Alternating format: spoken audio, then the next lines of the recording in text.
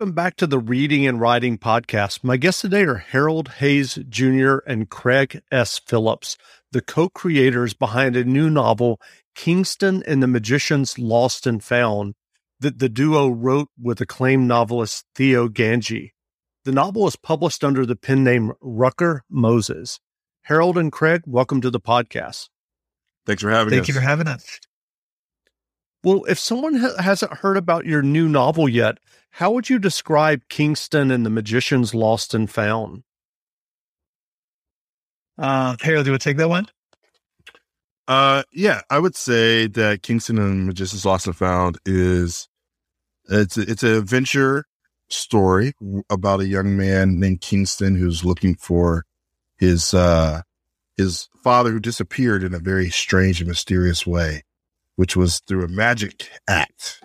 And this is the driving force that takes us through an adventure through a magical and mysterious city called Echo City, which is a neighborhood in Brooklyn that only the few people know where to find.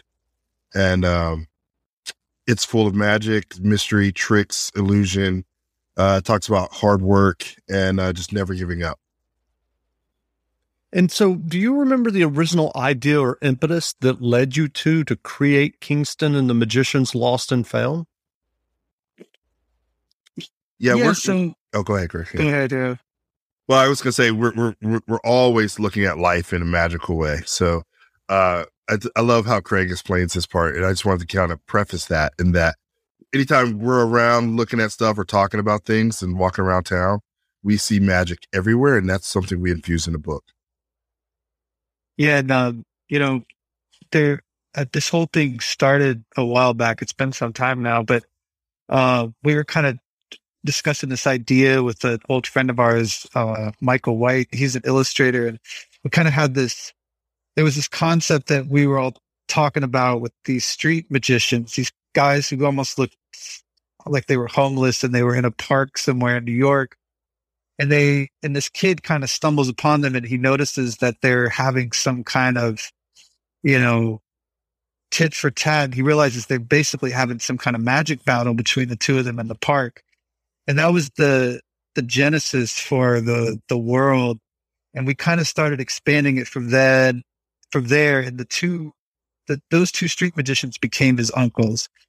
And the next step was we thought, well, what would be a really good origin story for this kid? And we thought, well, it'd be amazing if he was from this family that, was like steeped in magic history and had a long line of magicians within the family, and that his dad disappeared in an act one day. So we could kind of play with that trope of, a kid who's lost his father and he's searching for him, but he literally lost him because he vanished in a magic trick one night. So from there, we started developing this world of Echo City. It's figuring out, what's the world that his father disappeared to and what's going on with this family. And we gave them this magic shop that kind of has fallen on hard times. And then, we created this conflict with Kingston and his mom, where his mom doesn't want him to have anything to do with magic because of what happened to his dad, but she's got to come back and kind of save the family magic shop in Echo City. And that's kind of where we jump into the story in our novel, is that his dad has disappeared 4 years before the novel starts, and his mom moved them away from, everything that was going on after that happened. But now they're moving back to Echo City, and they're gonna kind of take over the shop with his uncles, and he meets up with his cousin Veronica and his friend Tutal, and and then he finds this Magicians Lost and Found at the Mercury Theater, which is just dilapidated now and fallen into disrepair. That's kind of the genesis of everything. Well, how did you two meet and begin collaborating? So Craig and I met at the University of Georgia in the Grady journalism program. I was making my own little shows and film festivals, and Craig had his television show. And one day I remember, I always knew of Craig, but we never really hung out at that time during school until one project we had to collaborate.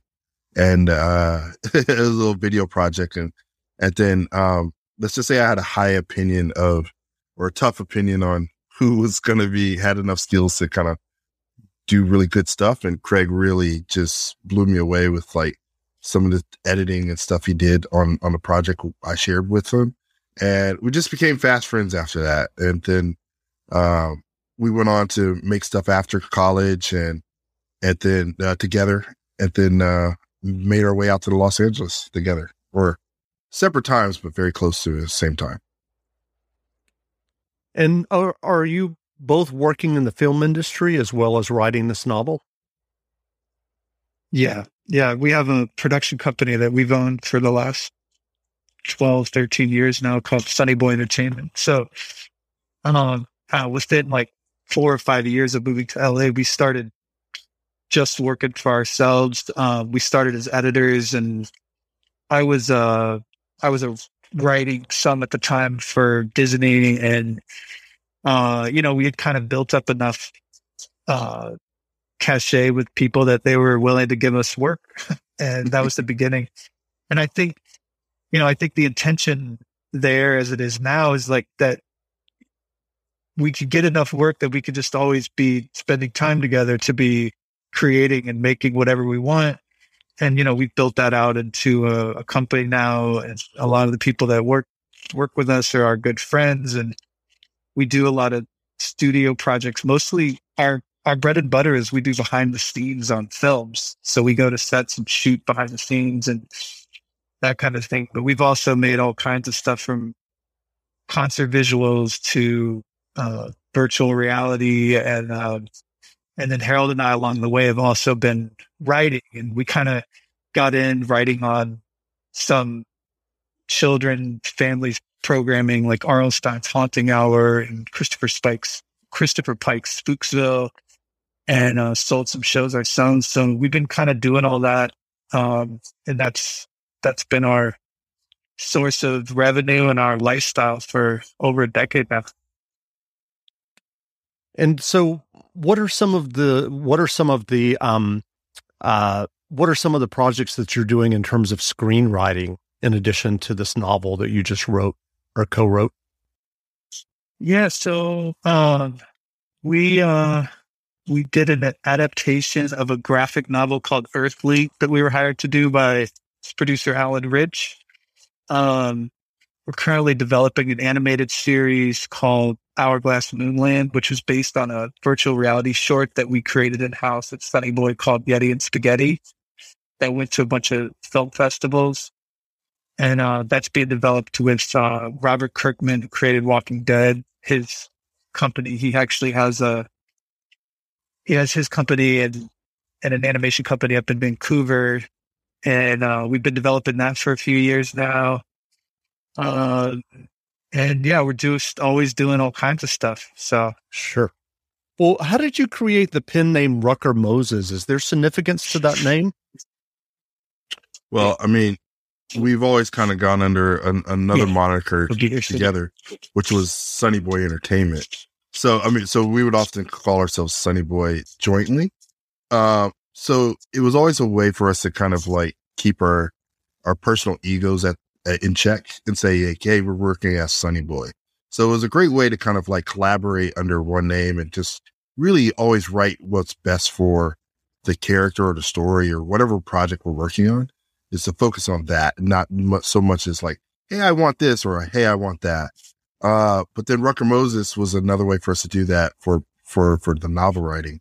And so Rucker is the last name of a major character in the book named Black Herman, but his real Black Herman is Benjamin Rucker's stage name. He's one of the greatest. He claimed to be one of the greatest Black magicians.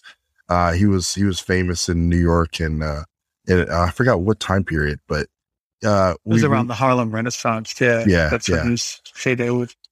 We found out about this gentleman and did not know anything about a whole group of practicing Black magicians at that time, and we were able to fictionalize kind of himself and put him in this book as like a sage kind of type of character mysterious, but still kind of a sage character.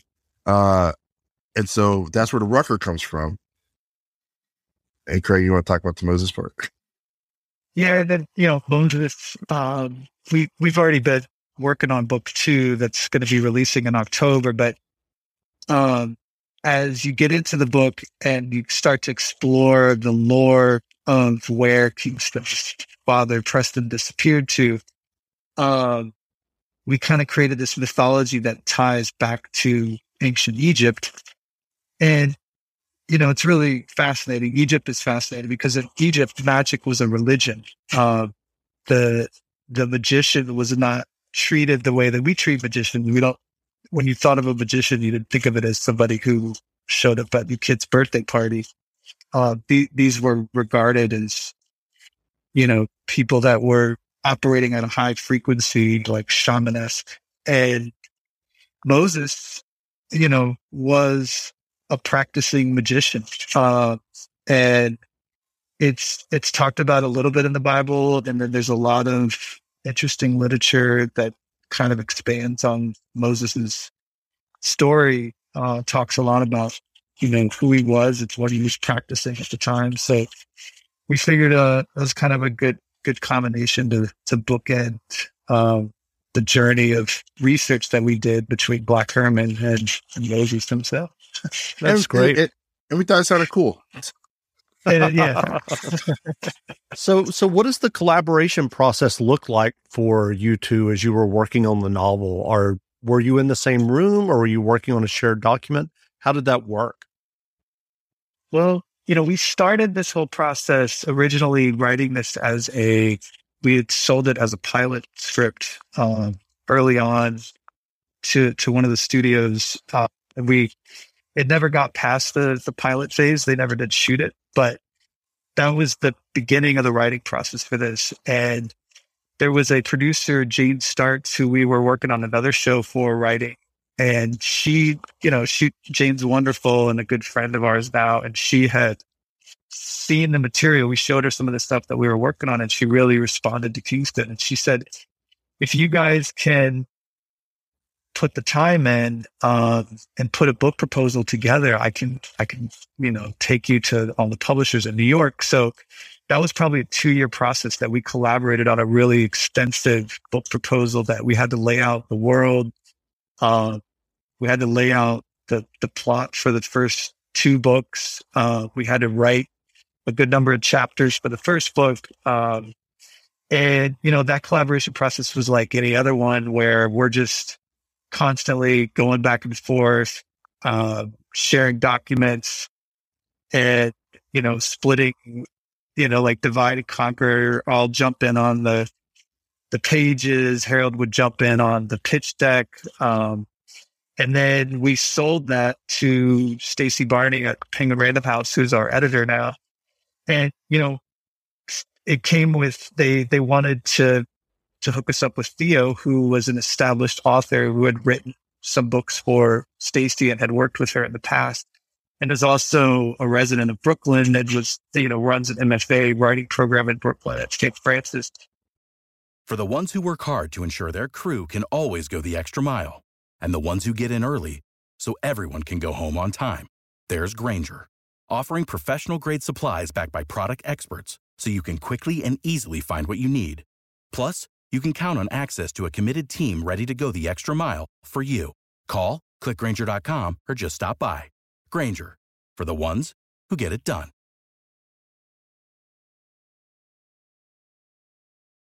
And so that became kind of the trio. And, Theo's become one of our great friends as well. And, the process of the 3 of us writing is a lot of talking and conversation and kind of going back and forth about what we want to do with the book. And, one thing that Theo did in the very beginning was when we had submitted the chapters to Stacy and she wanted to bring Theo in, he changed everything to first person. We had originally written in third person. So he went inside Kingston's head and kind of took everything that we had written, all the plots stayed the same, but we were now inside of Kingston's head witnessing it. So that was a big transformation that happened along the way. And since then, typically when we would get into the writing, we would break it up. We would have, here's the chapters we're going to do. We would typically stay ahead of Theo so that he's catching up to us. And then as he kind of caught up to us, he would clean up and make sure that the voice stays consistent across the whole book. And that's how the process worked on the first one. And, there was still a lot of finding, and eventually get into a really good groove. And we've already finished the second book now. We did kind of the same process when we were writing that one earlier this year, or earlier last year, because it's 2021. Yeah. What was really interesting before is we spent so much time on the phone. Yeah. And we did not use tools that came about, I guess, or the advent. I mean, they already existed, but due to the COVID pandemic, we ended up started now using Zoom and other kind of like Slack and other things to kind of like do group and Google Docs and stuff like that to kind of share documents. Whereas before it was a lot more tedious, but it was just like, it took something like the pandemic in a weird way to kind of like help us streamline that even more so. Yeah. Gotcha. So what writing or creative advice would you offer for those who are working on their own stories, novels, or scripts? Write what you enjoy. I would say really, actually Theo really talks about it, that, don't be ashamed of the things that you enjoy. Like Craig and I are very much into things like science fiction. There was times where we wrote other things that were a little heavier, but ultimately I just wanted to write stuff that I was going to have a good time writing and exploring. And so that was like the first thing I recommend to people. Yeah. And, my recommendation, I think in this process, I have become process oriented. But I find that the practice of writing, just like anything else, if you're learning to play an instrument, if you're, getting in shape, trying to, do meditation, it's all about the practice. It's all about having the habit of doing it consistently. And I don't think there's any great secret with writing. I think it's just about sitting down and spending the time to just do these small chunks of writing that eventually accumulate into something greater, and to not look at it at such a bird's eye view that it's daunting, the concept of having to write a whole novel, but to just go in and try to spend every day doing a little piece of it. And it starts to become more natural. You start to be able to get into it quicker. And you just start to channel the work through yourself in a way that can only be done if you're doing it consistently. So that'd be my advice. Gotcha. And I got one more thing, is that to think about tempo. For me, it's super important to think about the tempo of when things kind of hit, when you're going to drop a twist. I personally like to always think about, wow, this is either dragging on. How do I kind of speed this part up, and really think about how the reader is also going to kind of respond. That's after, we definitely after you've gotten learned through that. the process a little bit, though. Right. Yeah. Right. So what fiction or nonfiction books have you two read recently that you enjoyed? Oh man. Currently I really like this City of Ghosts, which is by V.E. Schwab. I've really gotten into her writing in general. And that's a trilogy that I think the third book just came out. So I've really enjoyed that a lot. It's funny, I just finished Dune because I started reading that book because I wanted to make sure I read it. And I think I've started that book and not finished it many times in the past before. But I actually got through it and I did the audiobook, which is fantastic. And man, that just took me back to a place, just a book that's so comprehensive, so deep, and just so creative. It's incredible, that book. Yeah, I agree with that. I don't know. Those are two books on, yeah. Yeah, you know what I mean? It's so expansive, and there's just so much interesting conceptual things in there that he does. It's wild. So I get those two books recently. That's what I've been reading. Yeah, I read pretty hardcore science fiction. I've been reading some Alastair Reynolds, like House of Suns, and then also it was Armada by Ernest Cline, and and then and Lecky from Ancillary Mercy. Yes. So I read some heavy science fiction stuff. That sounds great. Well, where can people find you online if they want to learn more about you and your debut novel? RuckerMoses.com. And so RuckerMoses.com. And then on Instagram, we are Rucker.Moses. There's a lot of stuff on there. We've been making some videos. Like we did a video about Black Hermit, just giving people more information that we shot, edited. And there's a trailer for Kingston up there. And you can find everything at one of those two places. Great. Well, again, we've been speaking with Harold Hayes Jr. and Craig S. Phillips, the co-creators behind a new novel, Kingston and the Magicians Lost and Found. The novel is on sale now, so go buy a copy. And Harold and Craig, thanks for doing this interview. Thank you. Yeah, thank you, Jeff. We appreciate it. Now, stay tuned for a brief excerpt from the audiobook of Kingston and the Magicians Lost and Found by Rucker Moses and Theo Ganji, read by Sullivan Jones. Available from PRH Audio, wherever audiobooks are sold.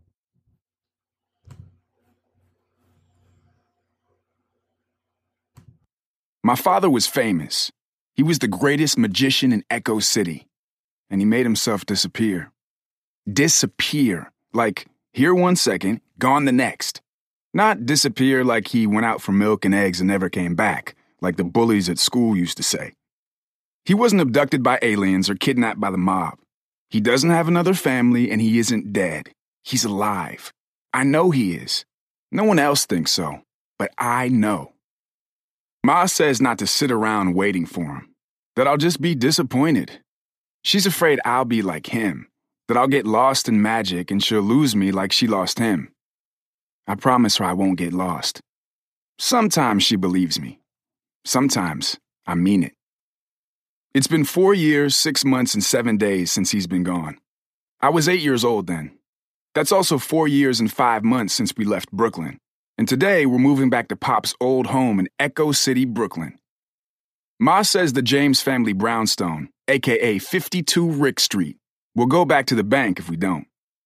She taught me a nasty sounding word, foreclosure. It's like closed, but times 4, and with an at the end, in case you didn't know that the word meant business. Ma says it means banks take your house when you run out of money. So now she wants to open up a cafe, which is her lifelong dream.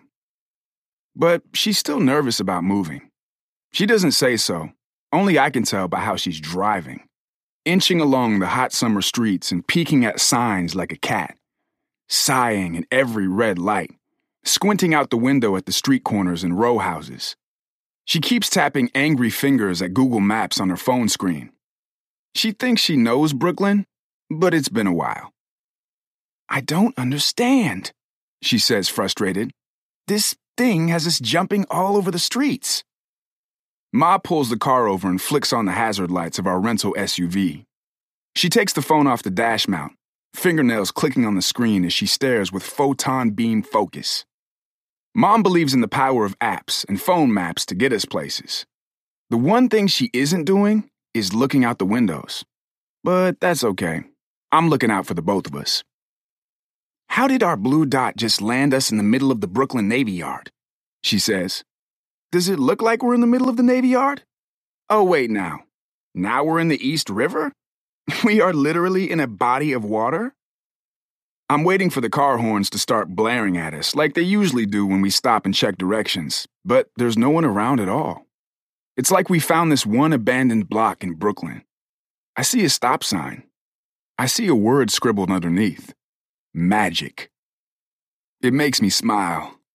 Brooklyn and magic have always gone together for me. When we lived here with Dad, our lives were full of magic. Tricks, shows, and convos about the all-time great magicians filled our home back then. Before Dad disappeared and we left Brooklyn, and magic along with it. And Ma got so sick and tired of magic, she didn't even want to hear about it anymore. Then I realized the word magic is under the stop sign for a reason. It's a message. Stop magic. Well, would you look at that, says Mom. Yeah, I know. Stop magic sounds like good advice to you, right? Mom looks at me like she has no idea what I'm talking about. No, well, sure, I guess, but King, look. Before she can point her finger, I see it. Looming right there above us like an elephant on the sidewalk. The Mercury Theater. We're quiet for a moment. I'm not sure how Mom will react. I don't even know how I'm reacting, honestly. Most times, when you visit a place you haven't seen in years, it seems small, not the Mercury. And for sure, I've grown a ton since I was here. But somehow the old theater is as huge as it ever was. It's like the dinosaur of buildings, bigger than everything around it, and from another time. Mom takes a deep breath, and I hear her tremble on the exhale.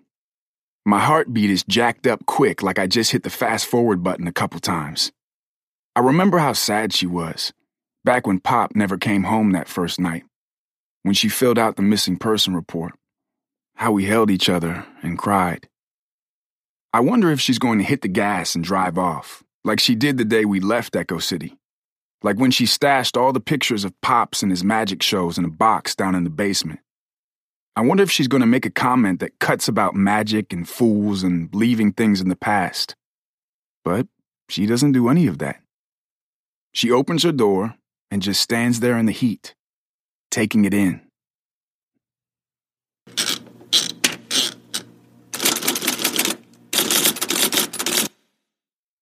Without the ones like you, who work tirelessly to keep things running, everything would suddenly stop. Hospitals, factories, schools, and power plants, they all depend on you. No matter the weather, emergency, or time of day, you're the ones who get it done. At Grainger, we're here for you with professional-grade industrial supplies. Count on real-time product availability and fast delivery. Call, click Grainger.com, or just stop by. Grainger, for the ones who get it done.